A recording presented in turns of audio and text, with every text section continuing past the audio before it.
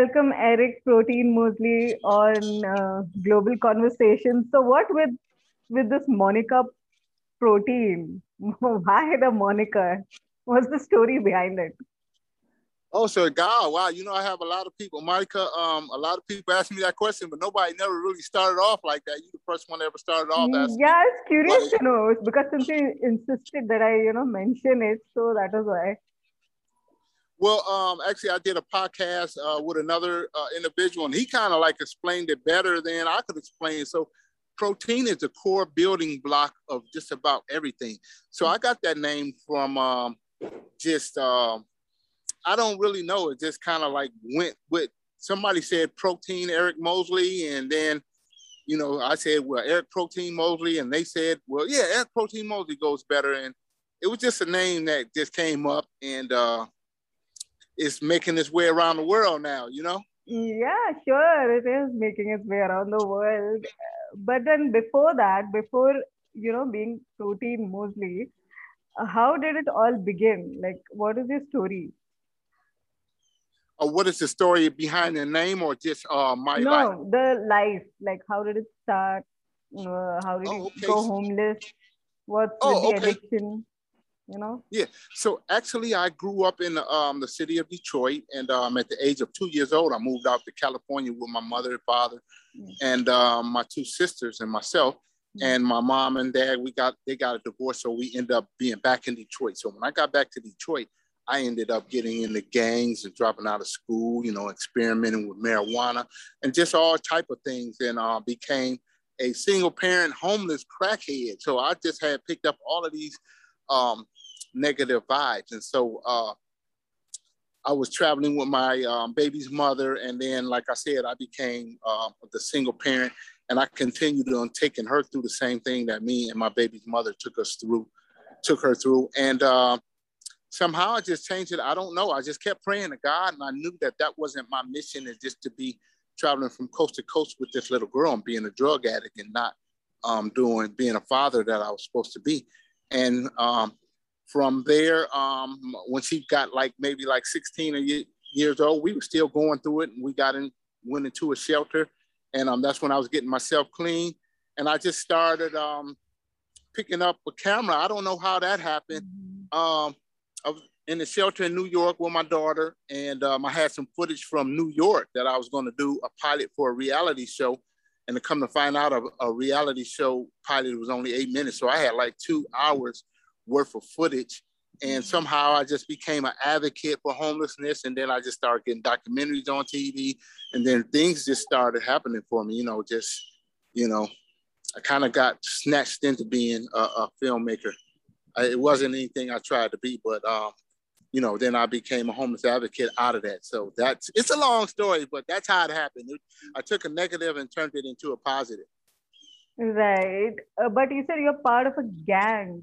So, why do you think people, turn to addiction? Is it because of broken families or lack of education, like maybe racism? Like, what is the reason? Why do they take this drastic step? Well, it could be a combination of all of the above, but most people who are getting on drugs, they're trying to hide something, and they're trying to, cover up something that they don't want, to be shown, or a feeling that they're trying to, disguise. It's something that they're looking for, a feel that they're not getting. And it could be I talk with a lot of people, like when their parents die, a lot of people get on drugs like that. And, people that get turned out on the streets, become homeless, they start getting on drugs, come from depression. And drugs kind of just give you that, what you think is an uplift for that moment, but all it does is just add more problems to the circumstances. So while you were homeless, what were the conditions like? Does the government really support the homeless? Like as we see it in the movies and all, they are just left to fend off on their own. How is the situation? You mean the conditions of Yeah. being homeless? Yes. Well, okay, so I had been homeless with my daughter, and that was real hard because I was a single parent father, and they would always you know, like if I go to try to get her in school, I would have to answer questions about where was the mother and how come she wasn't around. And I would break this down and say, it's not where the mother is, it's where the mother isn't right now. I'm here. And I would try to tell them, you guys don't do mothers like that. You just do fathers. And when I would take her to the doctor, you know, doctors would take her in the back and ask her, hey, what does your dad do to you while you're all alone in the house and all kind of stuff. And that was kind of, no, it was kind of depressing, but I was like, I'm not gonna say the only single parent father, but it was like a thing that wasn't normal at the time. You didn't see a man come walking in a hospital with a child and trying to get her checked up. You didn't see a man coming to register a female in school. But my life was hell though, because I was taking care of the drug addiction more than I was myself and my daughter. But, you know, I had maintained. And the thing I want to say is that God was watching over me. I can't say anything I did right. It was just God watching over me, knowing that I was going to be at this level right now, knowing that I was going to have to go through what I had to go through to be where I'm at right now.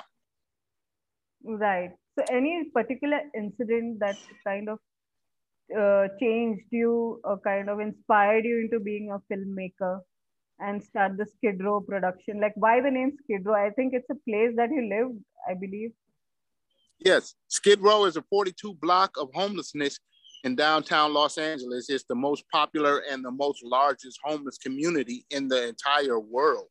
And so by me and my daughter living in that area, and that was where I filmed my first documentary, then, you know, I just took the journey behind. It's not called Skid Row, but because I want to clarify this, it's not Skid Row Production, because there is a production called that. Mine is called Skid Row Journey Productions, because that was the name of my first documentary. And yeah, it just came from being down on Skid Row and, you know, surviving. And I always tell people I graduated from the most prestigious college in the world, which is Skid Row University. SKU, baby. I saw one of your interviews, and in that you had mentioned that you were staying in a shelter and the conditions were really bad. And there was this pregnant lady, some incident that changed you, like you advocated for it, and then they had to shift the center to a better place, the authorities. What was it about? About what? You talking about the one in New York? Yeah, the one in New York. I saw it one of your interviews. Oh, okay. So the one in New York, that was called Auburn. Yeah, that was called Auburn, and that was actually used to be a hospital that Michael Jordan was actually born in, and then they took it and they turned it into a homeless shelter later.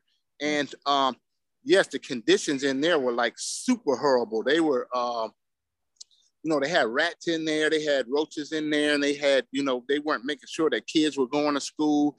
They were like, you know, it was ran by the city. I hate to put the city of New York on blast like that, but it was real bad in there. And, you know, okay. Oh, wow. It was like, you know, the security guards there, they were trying to have sex with the single parent mothers in there. And, you know what, the thing was that really kept me going in there was the fact that these single parent mothers were like real frail, like real small women and carrying like 8 and 9 bags, having 4 and 5 kids. And they would have to get up in the morning and take all these different kids to different schools, then come back and try to get employment, and then trying to get their kids out of school and stuff.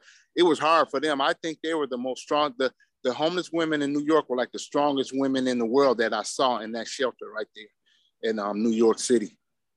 Right. So you kind of documented that also. How did it change? Like, how did the authorities take notice of it? Could you repeat that?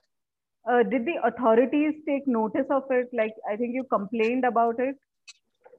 Yes. Well, one of the buildings, which was called EAU, was called Emergency Access Unit. That's where they take all the families from the beginning and put them, you know, you have to go there in the daytime, and then they shoot you out to all of these different hotels. And yes, they tore it after we had elected officials to come in there, and we made them start sending kids to school.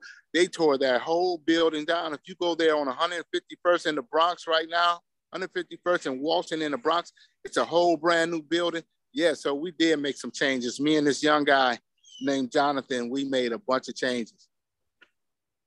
So as we wrap up the part one of our interview, what message would you like to give to the youngsters who are, into drug addiction, into homelessness, or maybe they have problems at home? What is the inspiration that would you like to give to them? I would get an inspiration to them. Just because you're down right now doesn't mean that you just have to give up. Take this and use this experience as your resume. See, a lot of people don't know when you're going through something bad, that's the best resume you can have, especially if you overcome it. But if you stay stuck in there, that resume is not going to be good. So what you're going through right now is going to be the best resume that you're going to be able to present to anybody into the world that could advance you in whatever you're trying to do in society. So thank you so much for joining me this evening, Eric. And I wish you a very good day and see you soon for part two. Thank you so much. Okay, Mary, thank you so much. Thank you.